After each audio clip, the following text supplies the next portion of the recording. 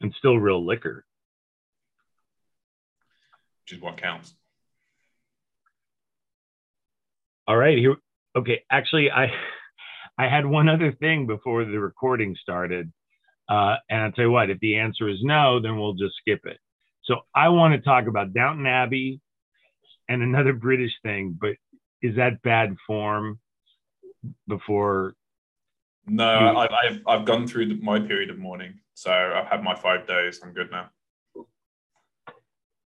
So the fact that QE2 isn't in the ground yet. I mean, it goes on for so long. There's only so much mourning we can do. Okay, very good. You ready? Brian's ready. He pushed record. I was hoping that we'd get a good soundbite in there when you were talking about the hidden hooch, and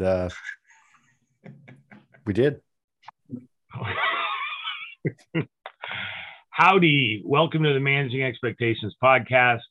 We are so happy to be back with you after a delay. It's great to be here, and thank you so much for joining us. Again, I'm Jeff Wenger. With me, as always, is the aide de camp, Brian Grimm. Howdy, Brian. Howdy, Jeff. Nice to see you. And the nephew, Paul Southern. Howdy, Paul. Howdy, cool Uncle Jeff. How's it going? Terrific. Paul also goes by Bernie Fingers.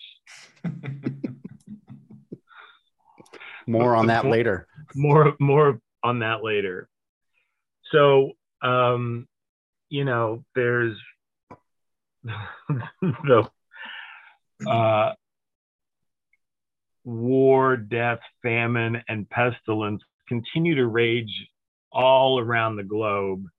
And if you think you've got problems, Mrs. Wenger recently discovered Downton Abbey.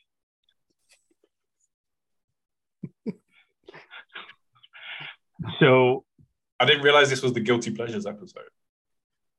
I assure you it is not. You just summed up the entire show before you told us what show it was.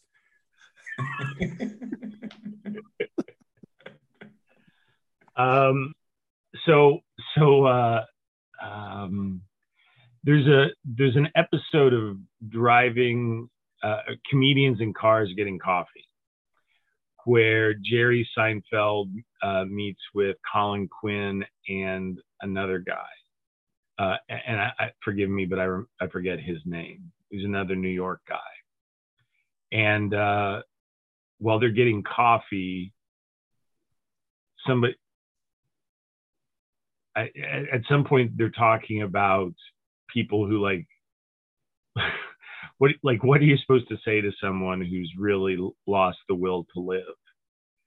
And Colin Quinn says, what reasons could there be for continuing on? And Colin Quinn says, I think Downton Abbey is supposed to be kind of good. Or I hear Downton Abbey's good. And friends, I'm here to tell you that if that was the thing between me and the big sleep, if I didn't have any other reasons, I'm not sure Downton Abbey would keep me on this side of the turf. So I found the whole thing. Okay, so Brian, what the whole thing? You watched the whole? No, I didn't watch the whole thing. I watched part. I watched. Okay, for one thing, it is a show where if you miss 6 or 7 episodes, you can pick right up. I mean, you don't need to have the the broken down episode guide. It's very much like Fraser in that sense, right?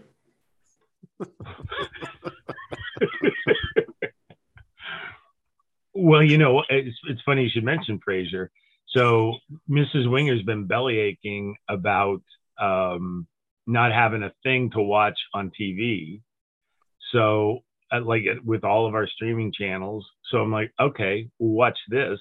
So we watched like 3 episodes of the Mary Tyler Moore Show. We watched the first 2 episodes, and we watched the one from like season 5 or 6, Chuckles Bites the Dust, which is just considered a comedic classic about the death of Chuckles the Clown. I don't want to give too much away. There's a spoiler in that one. But let me tell you, boys, Mary Tyler Moore was a lovely creature. And not for nothing, Cloris Leachman and Betty White, who I both thought were like old ladies when I was a kid, because, you know, what, I'd have been like 6 or 7 years old the first season. And they were like gorgeous. they were like 30 years older than you at that time. And now I'm 25 years older than they were then. So yeah, time has the last laugh. But anyway, more on Mary Tyler Moore at some later date. So Mrs. Winger's discovered Downton Abbey, which is Brian, could you describe Downton Abbey for us? Because I'm sure that with Mrs. Grimm and your daughter, you have a working familiarity. Of the 2 guys sitting here, you're asking me to give the synopsis of it? I mean, I'm not. I am, because look, I think that Paul is more of the. Well, the problem is, Jeff knows that I've lived it, so it's difficult for me to. Okay, well, I'd like to have one of you explain Downton Abbey, what it is. I mean, obviously, we're coming to this party several years late, although they're still putting out movies and probably will until Maggie Smith finally. Yeah, I think that's the conditions of the contract. Only until Maggie Smith follows the Queen into the big sleep. But whoa, wait, Brian's given us the sign. Did Maggie Smith die? Well, I think that in the last movie, I think that maybe her character didn't make it. Isn't going to be there for a 3rd movie. Oh man. Now we got to put major spoiler alert in the show notes now. Yeah. Major spoiler alert. Maggie Smith's going to die. All right. So nobody wants to say. Okay. So this is. Go ahead. Okay. Let's so go. Set in the early 1900s, what seems to be a wealthy family living in the on the English countryside has run into perhaps some financial problems. It's safe to call them the landed gentry, right? It's their land. It's their. Is it a castle? Is it just a mansion? Just a family estate. Yeah, it would be cool. Estate. See, Paul's got the lingo. Yeah. So as with an estate, there's a lot that goes into keeping that thing running, and perhaps they may not be able to. Stop me when I'm lying. Yeah. And so there is a list of characters that follows their trials and tribulations, kind of an upstairs, downstairs type of thing. You see the 2 different classes. All right, I'm going to say, have you actually seen Upstairs, Downstairs? Is that a movie? That's a classic TV series. UK. It's a classic TV series. I think, was it a BBC show that the PBS broadcast here? Yeah. That goes all the way back to the 70s, I think. But that was like a huge deal. I mean, I've seen not a minute. I know that it's available on streaming services, but just as you say, it illuminates the class divide in England. Mm-hmm. Yep. Okay, so there's now he's Sir Grantham, right? Lord Grantham. Oh, what's the difference? So Sir is from a knighthood, which will be bequeathed by the Queen, and a lord is a hereditary title that gets passed down generation to generation. Aha. So Elton John is a knight? Yeah. Yeah, but his kids won't become knights. Aha. But because of the hereditary nature, Lord Grantham's Yeah. children would then eventually take on the role. Okay. Yeah. As long as they could maintain the estate. Yes. Male heirs. Yeah. Oh, really? So At that women, time, yeah. women weren't part of the British. No, which is why I think in the early part of that show, you see the whole issue of he doesn't have a son or something, and then they have to find the next male heir to come in, and who's like a, I don't know, second, third cousin or whatever it is, to come in and prepare to be the new lord, effectively, lord of the estate. Yeah. So unless the daughters marry, I think. I may be wrong on that. Because the oldest daughter was married. Yes. And was he like a cousin, which is perfectly plausible given the. Yeah, he was some sort of like second cousin or something like that. Okay. And so he would have become Lord of the Manor, Correct. I believe yeah, okay. Yeah, that's where it comes from. And so they got people who like work the land, and then there's like the house servants, and they wear white ties for dinner. By dressing for dinner, they dress fancier. Okay, so like in America, a white tie is like the fanciest you can possibly dress. I mean, like the White House almost never has a white tie dinner anymore. Yeah. That's how fancy it is. And they're doing that every night. Yeah, and it's quite funny, I think, because I've seen bits where like the grandmother, who obviously is from that much Victorian generation, played by the Maggie Smith, the renowned Maggie Smith. Yeah.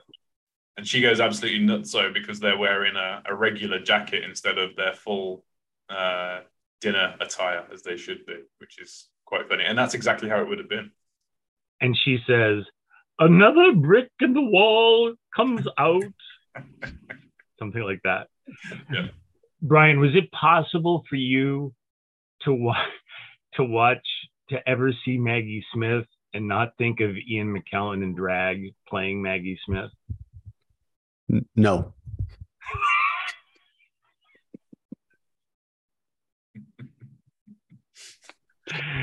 Talking about Judi Dench, little Judi Dench, little pudgy Judi Dench. Yeah, it's one of those things like they talk about. There are some things that will imprint on your memory or on your mind. That it kind of creeps me out, but it's kind of hilarious too. So it's just in that weird space in my mind. Yeah. Okay. So Julene starts watching this, and I join her, and then like I'll do things and come out, and several episodes she's progressed several episodes, but it seems to me that the plot had not. Yeah. One of the daughters may be dating somebody that perhaps a family doesn't approve of. Somebody from downstairs may be having some legal trouble. Somebody from upstairs may be having some health problems that they don't want the others to know about.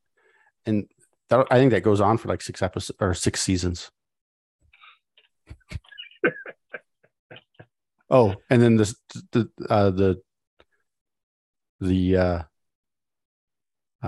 suffragettes are in there at some point. Does that sound right? Well, if you say Suffragette City 3 times in the mirror, Chris Levine appears.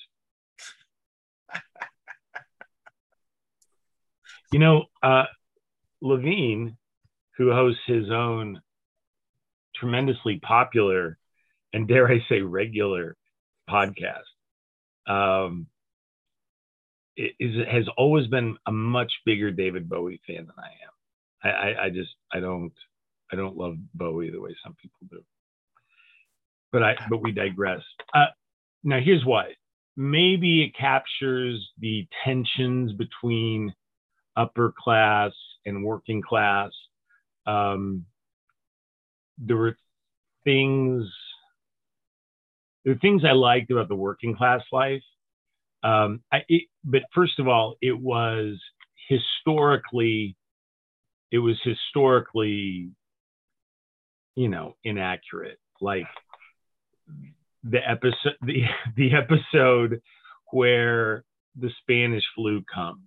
I mean, it was like literally one episode. It was like one of the biggest things in modern humanity. Like 19 million people died. And I mean, and they didn't have a cure for it. It's not like they had Operation Warp Speed and a vaccine, in 18 months. It just burned itself out. But it was loathsome. You need to read about it. Gina Colada has a good book about it, and so does a guy named John Barry. I have them both. I've only read the Colada book. And what's funny is, like, even so, I was like reading a biography of Eisenhower, and then part of what he made his bones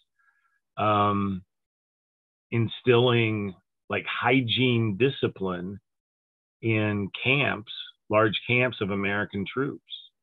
By the way, it probably came from it was probably an offshoot of the war, because so many men had been dislocated, so many people dislocated, biggest ever, right? I mean, it was the Great War until they had a bigger war, at which point it became World War I. The Athenians don't get credit for World War I. Anyway, so it's a historical fact, the Spanish flu. Brian, were you aware of other historical inaccuracies? Yeah, I think that you're probably being a little bit nitpicky there about that one, but I think for the rest of it is probably pretty spot on, as they say. Okay, so I'm right, but I gave a weak example. Maybe you'd like to share a stronger example of historical inaccuracy. I haven't watched it close enough. That is to say, I haven't watched it at all to know. Seriously? But, no, like it's been on, but you just keep moving. I just keep moving. Yeah. I was like, I'm not. All right. Is Mr. Bates still around? Okay, thanks. That's all I need to know. He's the one with the stately voice. He's the butler. No, Mr. Bates is the one with the cane. He's the valet. Yeah, some shady past. Yeah, seen things. But I will say, I don't remember the butler's name, but I will say, oh goodness me, from time to time, and it makes Ella and Sarah laugh. So, oh, good. That's good. Let's go to English Paul. Paul, have you watched any Downton Abbey? I have, yes. And you're correct. It's incredibly slow, incredibly repetitive. It kills some time. Whilst I'm waiting for the next Star Wars miniseries to come out, it's a good time killer. Okay. Brian has exciting news. I don't know if it's exciting news or not. And listen, my interest in Star Wars has been waning, to say the least. I'm glad I could have some positive effect in your life. But I will say this, that that Andor series looks interesting. It does look good. Yeah. Is that Naomi Rapace in that show? Is that the female lead, the strong female lead, Brian, without whom you won't watch the show? Have we shared that story? I doubt if Paul's heard it. I don't know if she's in that or not. But it's based on the characters, or some of the characters that were in Rogue One, and it's based on one of the guys who's in that. So it looks good. Yeah, doesn't look like she's in it. Sorry, can't watch that one. Oh, sorry, Jeff. Sorry, Jeff. Jeff would rather talk about Downton Abbey, so we should just stay on task here.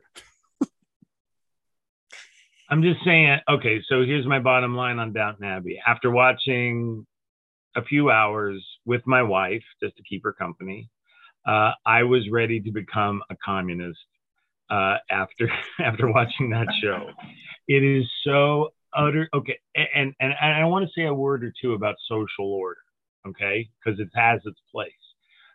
But it is so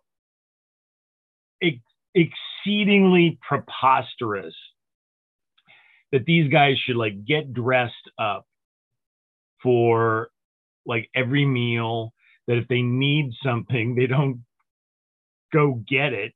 They get up and like they pull the big, silk braided gong, which rings downtown, at which time, some kid has to hop too.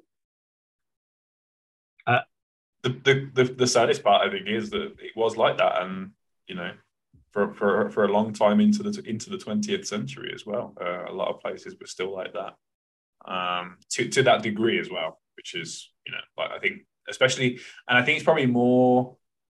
It's even more, I don't know, stands out even more for an American, right? For me, it doesn't seem that odd, and I think that's because I've grown up in the UK and around that sort of whole pompous idea of the blue bloods, and they have servants and stuff that wait on their hand and foot. Like you see some of the bits where like they're still in bed and it's like midday and they've got their breakfast and they're reading the paper and still being waited on, hand and foot. But that's sadly how it was. John Mulaney has a bit about when he was on Saturday Night Live, and Mick Jagger was a musical guest, and he says in the week leading up to the show, they were doing prep, and he says, and Mick Jagger I like the guy, but it's weird being around somebody like that, because he would say Diet Coke, and then one would just appear in his hand. He says, and I don't know about you, but I think that when you just say Diet Coke and one appears, that might change a man.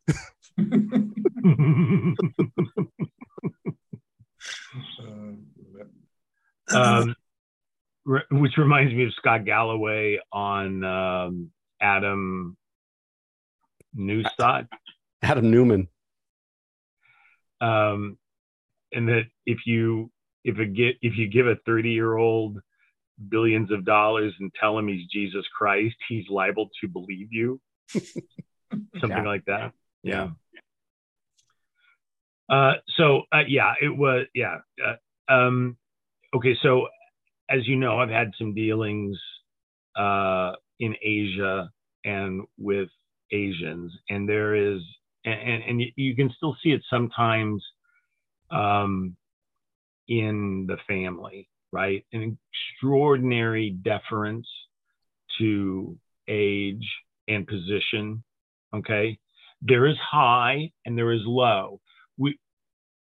We tend to think of things in terms of better or worse. That which is low is not necessarily worse. That which is high is not necessarily better, but it is high. And that's why you say please and thank you, and you conduct yourself with manners and so forth. Does that ring a bell? I mean, does that sound? Mm-hmm. Yeah. Yeah, I'd say so. But so was it ultimately World War II that shook all this loose? I mean, because there you had men of low birth distinguish themselves against frightening odds, right? Yeah, and I think there's there's there was something that I read a long time ago that basically they really feel they pinpointed the 60s as the pivotal moment. The kind of the shackles came off. People started to relax more and sort of not. They weren't as worried. I think that particularly in the UK, things like the rationing had just finally eased off after the wars. People started to have money again, and people were able to make their own money as well. There was a lot more capital flowing around. So, yeah, from that time onwards, you really see then the real sort of, it's almost like merging of the classes, and the more movement that you started to see as well from people who could be working class, done good type thing, was the big change. So like in 47, 48, Britain was broke. I mean, like stone broke. Oh yeah. And there was a recession, and that's when you really start to see the pullback of empire. In the meantime, the Americans had decided upon the Marshall Plan, which was to sell the Germans anything that you could eat, wear, live in, build with, and not shoot back. and that's kind of, I think that's a George McGovern line. But maybe the only time you'll ever hear me quote George McGovern, but I digress. So, the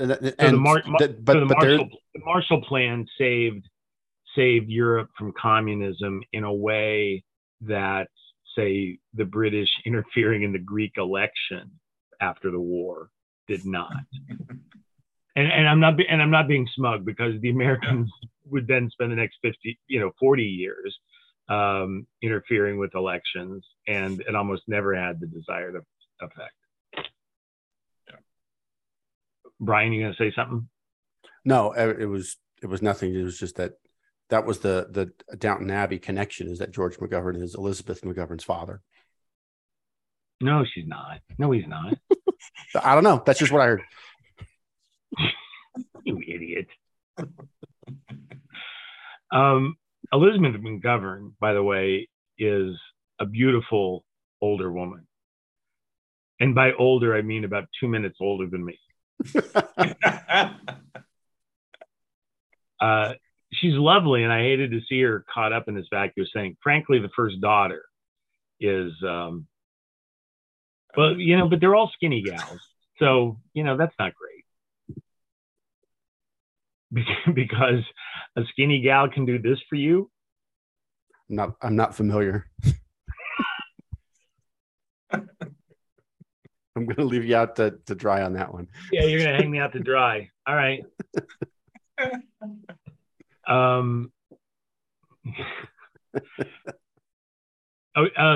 And then so even the lords, the estates, I mean, I don't ever know how the economics worked, but it probably didn't make any sense. It was probably, and while Downton Abbey's Lord Greystone is, a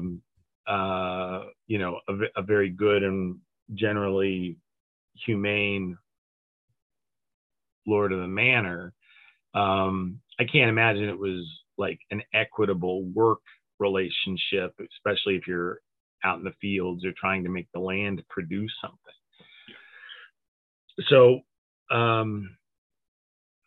there's a movie from I'm thinking 55, and it's really pretty good. It's Cary Grant, Deborah Carr, Robert Mitchum, and some other actress. So it's Cary Grant is the Lord of the Manor, but he can't afford to keep anybody on. So there's this it's like him and his butler, and they don't wear white tails to dinner, and they have to open it up for tours to keep it solvent. And this American couple comes through, at which point there's electricity between Cary Grant and Deborah Carr, and then who's married to Robert Mitchum in the show, and then and thereby hangs the tale. So that's called The Grass is Greener. If anybody wanted to look at that. For a lord in trouble. That's exactly what happened to a majority of these houses, because they had lived off of the historic nature of their wealth and hadn't ever, even I think it's probably highlighted a little bit in the show, they hadn't used the land to the best of its ability. You know, they hadn't farmed it or tried to sell bits off or rent bits of land to other people. And a lot of these houses now are, and I think in fact the one that they use in the show is a perfect example. It's what's called there's a charitable society called the National Trust, which is basically charged with taking care of all of these sort of historic sites. So yeah, they look after it, and they, you know, you can go in and do tours, and you can go to the grounds, and there's, you know, in great British fashion, tea and cake, and yeah, all that sort of good stuff. But they're fascinating places. They're always very beautiful places. But yeah, a lot of them now are owned by this trust rather than by the lords and ladies of the manor, as it was. You know, so this has been my lands over 30 years ago, but when we were in England, we went out to Kent and viewed and toured Churchill's home, which is called Chartwell, and it was super cool. But dare I say, Winston Churchill is a notable historical figure, you know, having supplied the backbone for the English-speaking peoples to stand up to the Nazis. You know, he's not just some guy with a hereditary title. In fact, I don't know. Surely he was. Surely, I mean, because his family were Marlboroughs. Yeah, his family were. But Brian, spelled different from the cigarette. It took me back to like 10 years old. Is that what did your dad smoke Marlboroughs? He did. Yep. Marlboro Red, not in a box, soft pack. You sound like you're receiving instructions to run in and get daddy a pack of smokes. Bring me the change.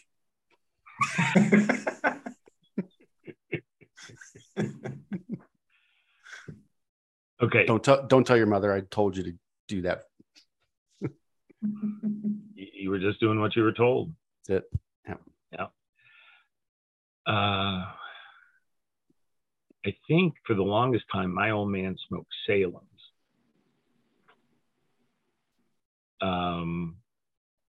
And mom smoked, I don't know, something, I don't know, maybe Virginia Slims, probably something that was marketed to women. And then for a while, look, I will say what I will about my parents, but to their credit, they both stopped smoking. And I don't think it was easy for either one of them. Your dad stopped smoking, right? He did. Yeah, he had stopped smoking 20 years before he died. Ain't that a thing? Okay, so I used to work with a guy that would buy when I was in construction, and he would buy the 100s, so like the long cigarettes, the bigger ones. And well, that would save on matches, I suppose. Well, no, he would just light one off of another one, but he would only smoke them. He would just smoke them about halfway down, light another one off of it, and trash the other one. I'm like, why do you do that? And he looked at me like I was the stupidest person ever. And he's like, that's how I smoke. Okay. Nancy. Yeah. Well, I guess I wouldn't know. So. Interesting. All right. So whenever somebody's got a frog in their throat and they say something, it's really horsey, I'm like, what are you still smoking Chesterfields? Did Don Draper smoke Lucky's through the entire show, or did he change after they lost the account? No, he stayed. I think he stayed with Lucky's. Roger switched. Aha. Do you know what Roger switched to?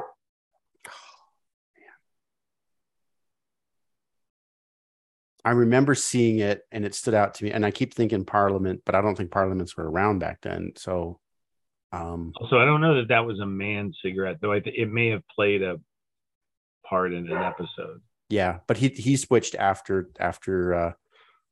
Lee Garner Jr. fired him. So yeah, that was a bad deal. Yep. All right. Poor Roger Sterling. Yeah, poor guy. Okay, so Paul, have you ever heard of an author named George MacDonald Fraser? No, or his series of men's adventures, the Flashman series, about Sir Henry Flashman? No. So I read George MacDonald Fraser's obituary. All right, so this is also a British thing, which is why I'm going to make the pivot. I remember reading George MacDonald Fraser's obituary in The Economist in 2008, and it just stuck with me. And I've seen his books. I've seen the Flashman books are all paperbacks. They were like kind of a big deal. I have a history that Fraser wrote, that George MacDonald Fraser wrote, called Safe Quartered Out Here. So I mean, but these books. So on a recent road trip, I got a couple books from the public library and audio books from the public library and listened to them between here and Denver and back. And one of them is Royal Flashman, number 2 in the series. And it's not like you got to start at number 1. So the deal about Flashman is he's a coward. He's a rake. He is a insatiable and unrepentant womanizer. And then stuff happens and he becomes a rich hero.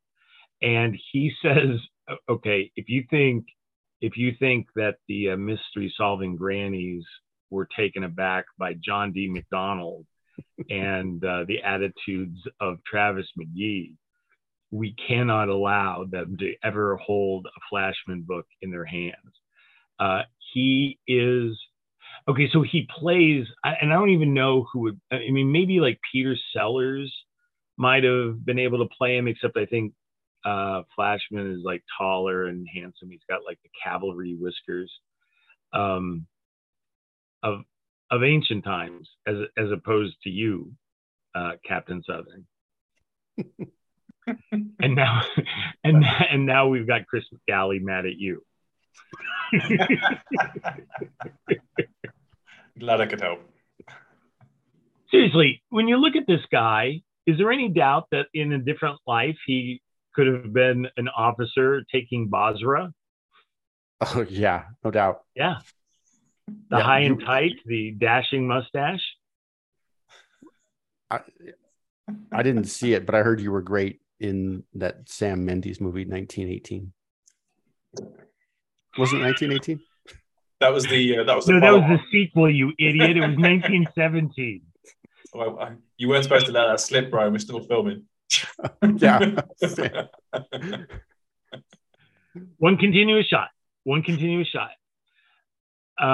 Yeah. So I say let Sam Mendes hate America from that side of the Atlantic Ocean for a while. Speaking of war, I did go and see the latest Top Gun movie since we last spoke. Okay, this is an all British show. So Flashman so like he said, so I was listening to it this morning. Okay, we can come back to that, this year's propaganda film called Top Gun Maverick. If I knew this was an all British episode, then the next segment is the Spice World movie. I'm sorry, there's no escaping it now. If you'd have known it was an all British movie, would you have brought your bagpipes? I would have come in my dinner suit. I would have come prepared.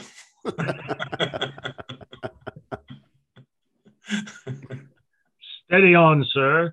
I believe the women have had enough of a fright today. See, my dinner suit is a little bit different. It's like snack pants and an old T-shirt. That's not true. That's not true. You're gonna think. So we're conducting this meeting here. I'm wearing a T-shirt. It's true. But like for dinner, I like to wear a collar for Mrs. Wenger, who doesn't appreciate it at all now that she's discovered soccer swag.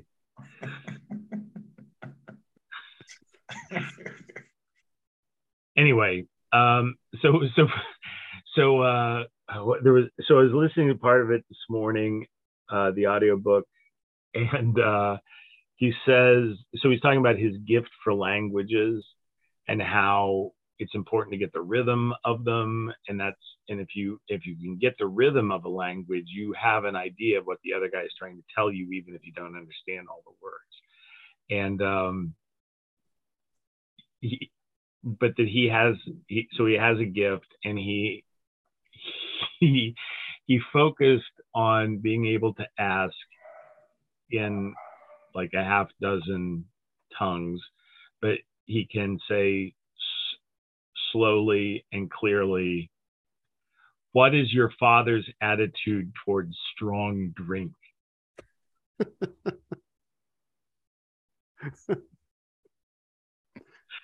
Anyway, he seems to hate everyone. I mean, except the British, and he hates individual British quite a bit. So like what did he call? He called his wife like something like a yammering blonde trollop. so the fact that she's unfaithful won't he uses to justify his own multiple infidelities. And he doesn't like the Americans, he doesn't like the Germans, he just doesn't like anybody. He's a completely unsympathetic character who says the most hilarious, inappropriate things sometimes. And I mean, the thing is, he's trying to be funny. MacDonald, Fraser's trying to be funny when he's writing this, unlike John D. MacDonald, who is just doing hard boiled. Yeah, I think that the mystery solving grannies are still bothered by the description of the flight attendant in the Valkyrie of the jet stream. Mm-hmm. That's the part that I'm okay repeating. Right.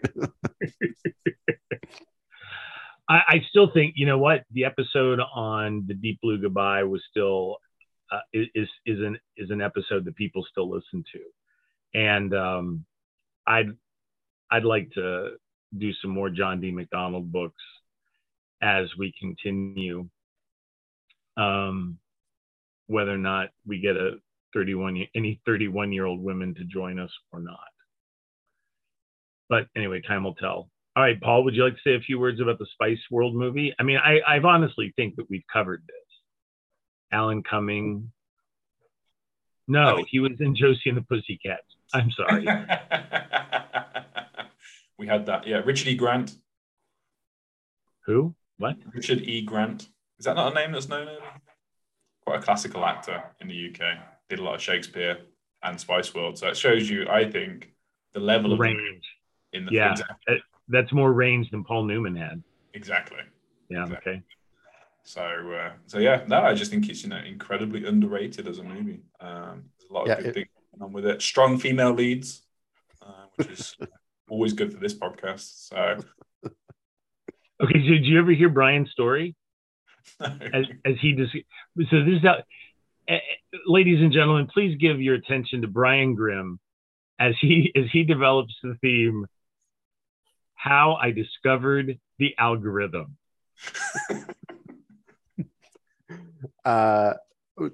Netflix streaming had only been around for a couple of years at this point, and we went all in. And when I say we, I mean Sarah Grimm. And so now they have like several different accounts. So like I have an account, Sarah has an account, and whatever, so that they can then tailor the selections or the recommendations based on things that you might want to watch. But at that time it was just me. And so I'm at work and Sarah calls me and she says, the details leading up to this are a little bit fuzzy, but recommendations for one, Brian Charles Grimm, British dramas featuring a strong female lead.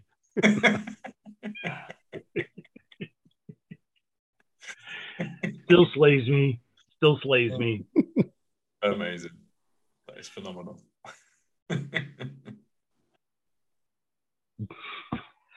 Are you sure you want the internet knowing your middle name? Oh, at this point, they already do. I've seen that. Speaking of a movie with a strong female lead, I've seen that movie with that girl from the bus, The Net. The Net? Yeah. Not since Sneakers has there been such a insightful movie in the into the computer world. And the UK's own Jeremy Northam plays the baddie in that movie. He sure as the world does. Hasn't he played the bad guy and hasn't he been cast as the heavy in a lot of things now? I don't think so. I think that he's kind of been a good guy in most American stuff, and he was boy, now I'm losing it. He was in the Gwyneth Paltrow version of Emma as Mr.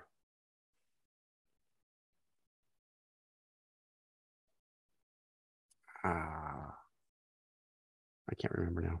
Anyhow, Carrington, Emma, the Winslow boy, An Ideal Husband, Enigma, and Gosford Park.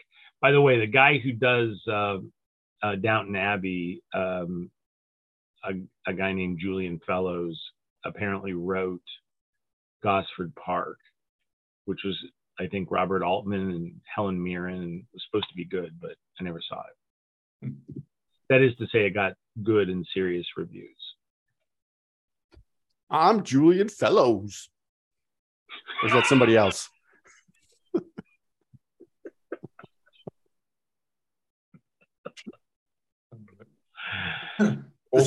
Also known for, which you may not have expected, School of Rock. Julian Fellows? Yeah, I think he was in it rather than.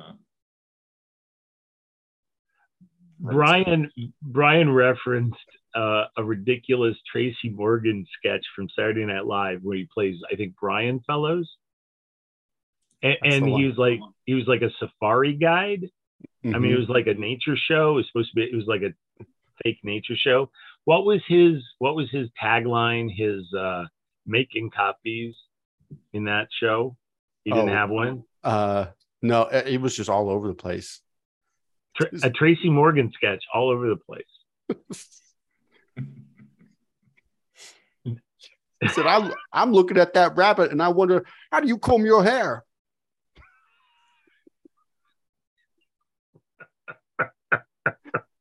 It's just stupid. It's so stupid. Which, of course, then reminds me of Mark Wahlberg Talks to the Animals. And Andy Samberg was like being Mark Wahlberg. He's walking through a TV set barnyard. Like, hello, Mr. Goat. You have a goatee. I had a goatee in my movie, Four Brothers.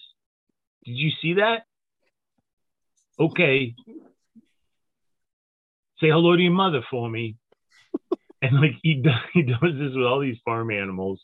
And he does it a couple of times, and then Mark Wahlberg shows up and does a guest appearance. And he says, I don't think that is very respectful or accurate what you're doing. And that was a little too much Christopher Walken. Anyway, Andy Samberg looks super scared that he's going to get beat up by Mark Wahlberg. And then after he gets a talking to, Mark Wahlberg says, "Say hello to your mother for me." So, I don't know. So there's this American thing where, because there's not a landed gentry, I do think that there was a greater sense of order and civility, though not in an aristocratic way, as I guess you'd say China had in ancient times. And well, again, I was saying in Asia, and that is to say in most Confucian or Buddhist systems, I mean, there's a strong attitude towards your family elders, your father, your mother, your grandparents, but some of that's rooted in belief of the afterlife. So like really ancestor worship. But in the here and now, it's kind of rare to talk back, raise your voice, sass your parents. And obviously there was a time when that didn't fly here, but I think Paul talking about the 60s and the return of material abundance. You had that whole England swing in London, which is parodied in Austin Powers. But if you watch some of the old movies by like Michael Caine from the time, you start to see it happening.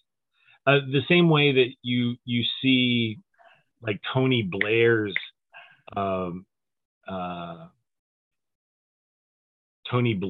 England demonstrated in like Notting Hill and Sliding Doors, right?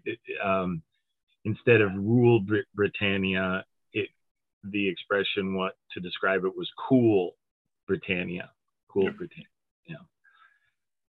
Anyway, you start to see that in the 60s, and of course that was when you started to be able to sass your parents and get away with it.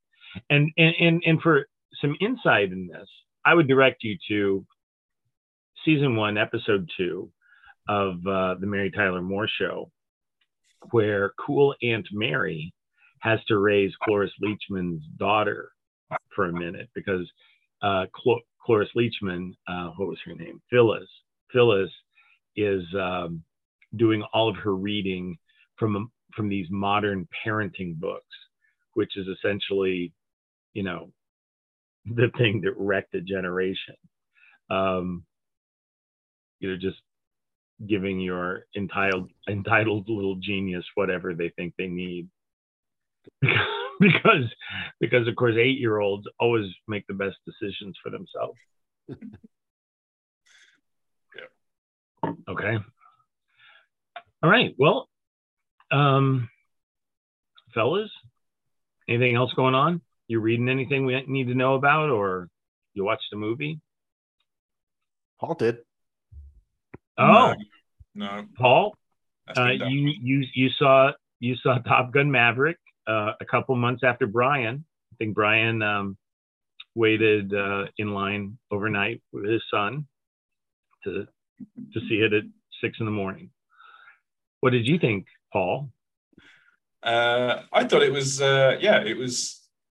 it was just a good action movie. I enjoyed it. Yeah, 2 hours went by very quickly. It was very interesting to me that some of the things that they did with this movie that they haven't been able to do before, like, for example, launch an F-18 off an aircraft carrier and record it, and actually record in the cockpit as well with Tom Cruise in it. That was pretty cool. The fact that they used a lot of actual flight action rather than too much trying to steer clear from CGI, which was, you can sort of tell. Yeah. Obviously, that helps a lot. But yeah, it's the usual. And I didn't feel like I missed anything because I'd never seen the first one, and I still haven't seen the first one. Good. But I didn't feel like I missed anything. I wasn't there sitting wondering, well, what's that person doing? I don't remember if one of you guys said or if it was one of the reviews I'd heard that basically they do enough sort of like flashbacks during the course of it to fill some of the gaps in what went on in the first one. And having Iceman there, Val Kilmer, which was very weird because obviously he can't actually speak in real life. What they managed to do to sort of make it work was really good, actually. And they didn't hide the fact of the issues that he had. They actually put that into part of the storyline as well, which is I thought quite different. So, but no, it was a good movie, solid. When it comes out on one of the many streaming services you subscribe to, I would recommend. Recommend to Mrs. Wenger instead of another episode of Downton. Let's go with some Top Gun tonight. Well, okay, so epilogue. During my trip to Denver, Mrs. Wenger, in fact, finished Downton Abbey. I don't know if she got the movies though. I could probably set her up with the movies if she was so inclined. But Caitlin Flanagan wrote a great review of Top Gun Maverick. Brian, you read that, right? I didn't. You didn't? I don't think Do I did. have to do everything for you? Yeah.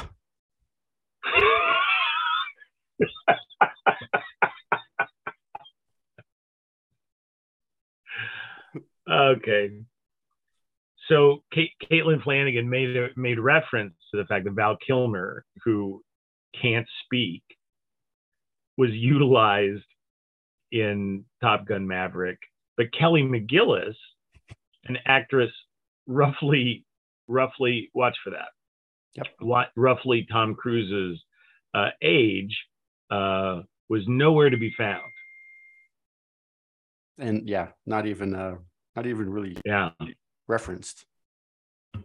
So was the 45-year-old Jennifer Connelly. Was that Maverick's love interest, or is that revealing too much of this? Yeah, and there was intricately woven like a spider web plot. And there was in the original Top Gun movie, there was a reference to somebody's daughter, and they did say her name, and that's who Jennifer Connelly played. So Jennifer Connelly's related to somebody in the first movie? No, they like an admiral's daughter was this person that Maverick had known, is mentioned in the first movie, and that's who in fact she was in Top Gun Maverick. Aha. Okay. So there's a connection. So it's like, we don't have to bring back Kelly McGillis because, well, we clearly had this big plot point in the first one that we left unresolved. Yeah, that's it. What was interesting is that in the first one, I think that the enemy in the first one was referred to as I think it was Libya, if I'm not mistaken. That, I don't think it was named, but it was what was it? Maybe Libya? I think it was named. I'm pretty sure it was. This time, you have to guess that it's Iran? No, because they talked about their 5th gen fighters. They have the 5th generation fighters, which they didn't say it was Chinese, but I thought the whole thing was blowing up a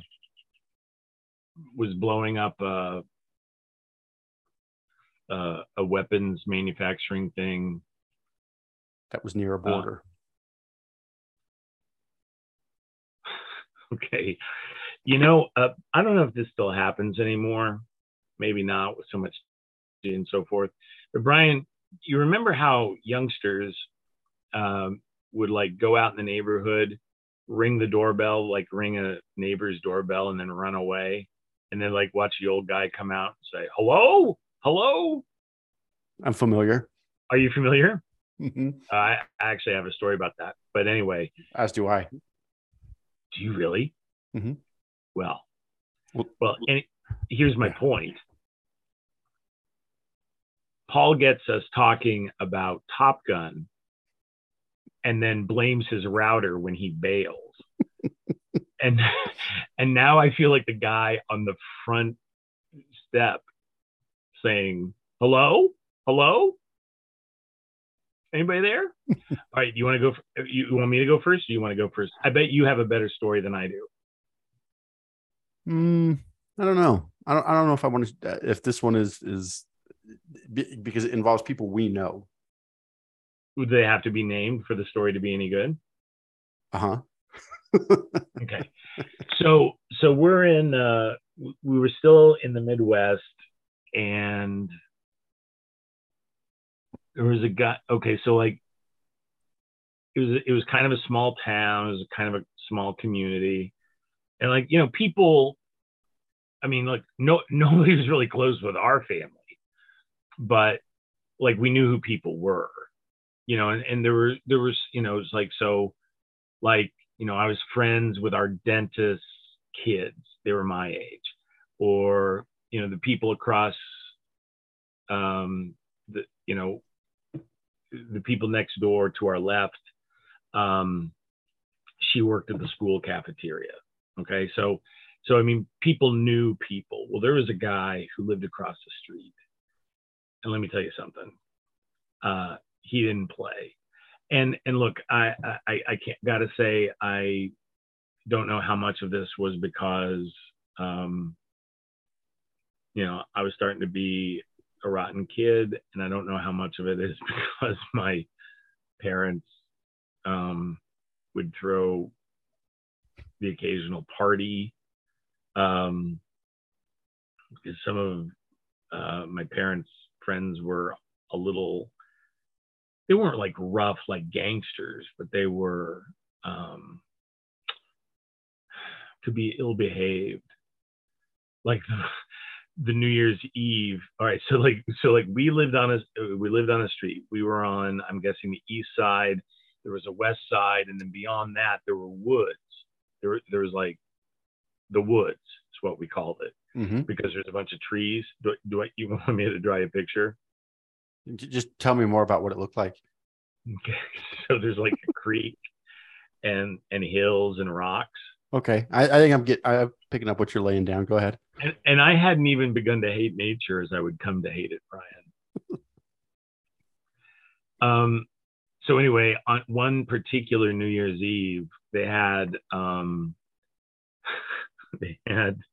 a friend named Tally, and he may have run with some rougher folks. He wasn't as gentrified as my mom and dad and the people in Downton Abbey. So at the stroke of midnight, he unloads his sidearm over the houses to the west and into the woods. Now, here's the thing. You can get away with that, I think, in the 70s, you know, but it was kind of funny, even to Jeffy, see like all the lights coming on all over the west side of the street. They're popping on like what? So when was it that Deadwood got the electric light?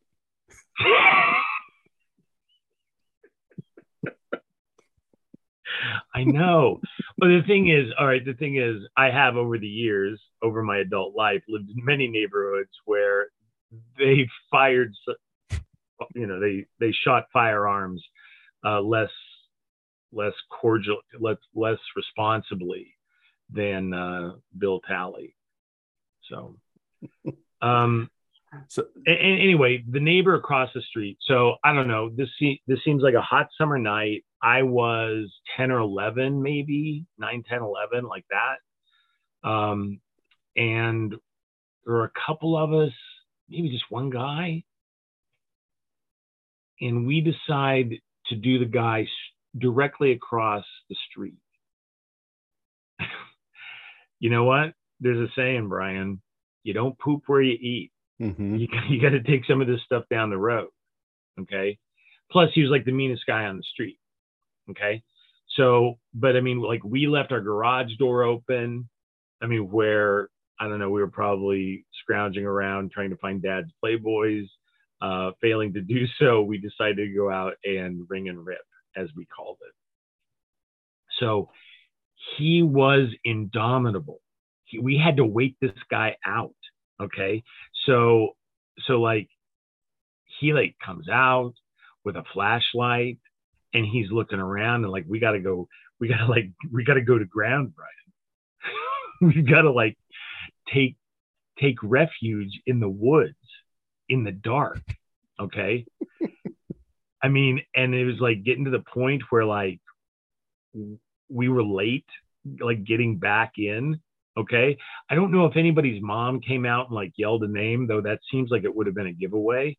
The thing is, I don't think that this was a guy who would have like had a talking to with our fathers. I think he's a guy that would have like grabbed us and called the police. Taking it out in the game, so to speak. And it seemed like forever that he was searching for us.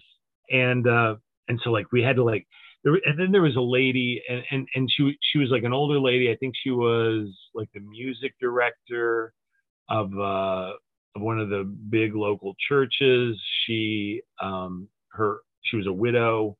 And as I recall the house, she had a sense for what would be safe and what wouldn't for an older single woman. So it was like a large home, but I mean, there weren't a lot of bushes, which is to say, for the point of this story, there was no place to hide. Mm-hmm. But I think in a counterintuitive way, we used her yard to get down the side to the woods. Mm-hmm. And so like I remember hiding and like from the woods behind her house. And now we're scared because we don't like want this woman to hear knuckleheads in the bushes, you know, and call the cops or whatever. So yeah, it was anyway, finally the guy went back in. I don't think that even at this geezerly stage in my life, for one thing, nobody's ever ringed and ripped me. I also think that I would be the old guy who fell for the gag where like they light the bag of dog poop on fire. Mm-hmm. Because of course you would, right? Because if there's a fire on your front porch, you want to put it out. But then part of me thinks, I've seen this movie, and go inside, get a bottle of water, and come out and put the fire out. You know, I'd like to think so. So I'll share the names of the innocent offline. But I'm like 16, 17, and my friends and I were out. That is around. Too old to be ringing and ripping. It is, but we were bored with nothing to do. And so teenage boys are at their absolute worst when they are bored and they have nothing to do. Yeah. And so we're out just driving around looking for something to do. And one of the guys had a girlfriend, but they weren't like dating, but they kind of were. But then he did something stupid, so she told him to stop calling her. So he said, let's go to their house and let's ring and rip. So there's like three or four of us, and parked the car way down the street, and there's a truck parked across the street from the house. And guy goes up there, rings the doorbell, runs back, hides behind the truck. Porch light comes on. The father comes out, looks around, goes back in. He says, I'm going to do it again. I'm like, no, don't do it again. That's enough. We've had our fun. He says, no, I'm doing it again. So he does it again. He runs over there. You know, we wait like 15 minutes. Are you guys like parked up the street? We're hiding behind the truck across the street so we can all see what's going to happen. May I ask where you parked? I mean, were you like parked across the street or? We parked in the driveway.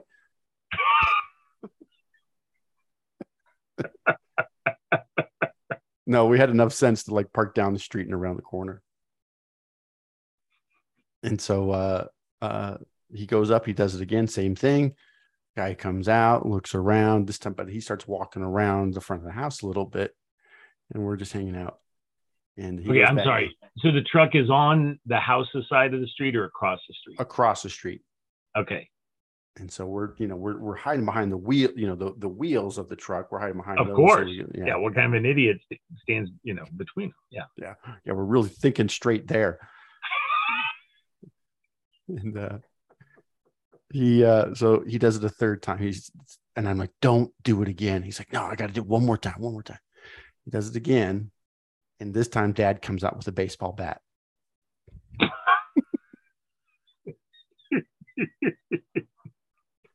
And he goes, oh, you see, I kept waiting for the gun to appear. And he might have been. That would have been the fourth one. All right, so he comes out with a baseball bat. So you guys can you're like peeping down around the wheels. Yep.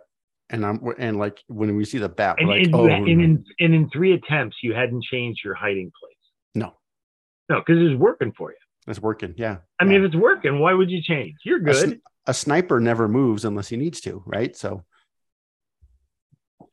I'm not sure that's true, but I'm pretty sure that's the way they taught us, but I don't know. Maybe they've changed. So Chris Galley is fuming. Right. Chris Galley is on fire right now. And so a sax player for the greatest army in the history of the world only moves when he has to. So he then starts pacing like up and down. He comes out to the street. He's pacing up and down the street. And I'm like, he's going to come over here and he's just going to start swinging. I just know it, or we're going to frighten him and he's going to give him a heart attack. This is not good. I'm like, guys, we just got to run. We got to get out of here. It's like, no, they'll recognize us. And he had been dating the daughter after all. Mm-hmm. So yeah. Plus he'd been around the house. Yeah. Yeah. Plus we, would see him around from time to time. Right. And other places. He might recognize the gate. Yeah. But he didn't, he never came across the street, and we waited and waited, and it seemed like forever. And then we're finally like, okay, it's safe. And so we just booked it back to the car and got out of there. Okay, man, I feel so much better about doing my stupid thing when I was 10. I said, or 16. Okay. Because Brian, I am shocked and frankly a little disappointed because I never did anything stupid when I was driving between the ages of 16 and 19. And we knew each other then. Yeah, we'd met. Oh, you mean when you did your stupid thing? Mm-hmm. Yeah, but it's taken you 30 years to tell me. Yeah. Wow. You really feel an acute sense of shame. Yeah, or you still don't want it coming around on you. Yeah, there's other stuff that takes up more space in my mind. That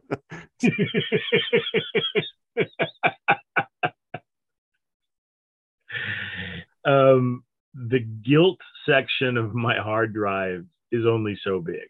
It's pretty big, but even that, it's finite in what it can hold.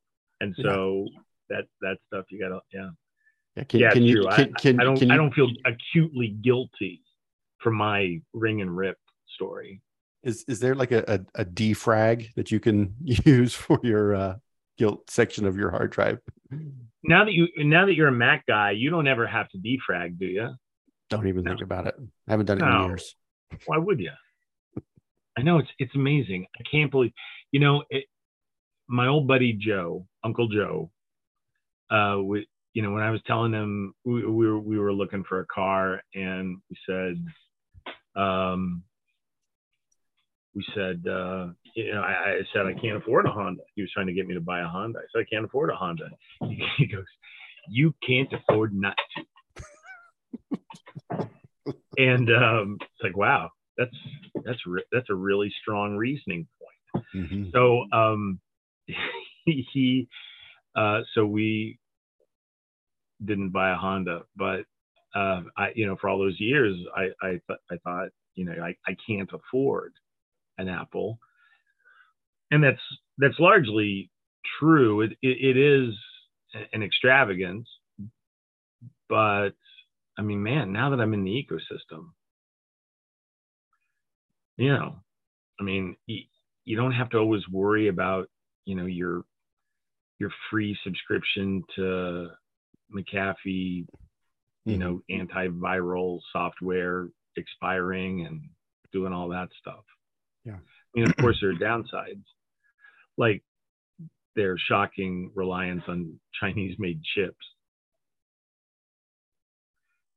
But it's quite a device.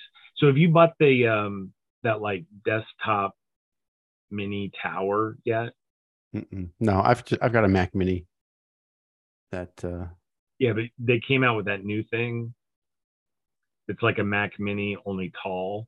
Oh, the Studio. Is that what it's called? Yeah. You got yours yet? I don't have that. No. You didn't pick it up in your G90? No, and I don't have a G90 either. And no, it looks cool. The truth is I don't need anything like that. Nobody needs anything like that. Oh, there are people that need it. Like the animation department at Pixar? Yeah. Okay. Are they going to sell another one? All right. Let's see. So, all right. So this has been great. It's been great to see you, buddy. Good to talk. We are brought to you by mrswenger.com, where you can still get a quality mask for, say, visiting people in a nursing home, going to doctor's appointments. You can check out our own merchandise at managingexpectationspodcast.com. Just one warning: the t-shirts run a little snug, and the poster is 11 by 7 in the same way that a 2 by 4 is 2 inches by 4 inches. It's a little under that. Chris Levine's Refresher podcast just keeps getting better and better. He keeps finding a larger and larger and more affluent and influential audience. So there's really nothing else we can do for him. Yeah, he's got members of the band, the Police, giving him shout outs on Instagram. So can you imagine? And what was it? What was the name of the drummer? Stuart Copeland. Stuart Copeland's a cool one. Yeah. It's amazing. And if in Denver, please don't forget to go buy a graphic novel from Ray at All in a Dream Comics and Books. It's at 3115 East Colfax. Give him a call at area code 303-333-8616. And or get some more information at allinadream.us. Brian, thanks again for your time. Yeah, man. Good to be with you. For the absent English Paul, cheerio. And this is Jeff on behalf of this show saying thanks for listening. We'll talk to you next time.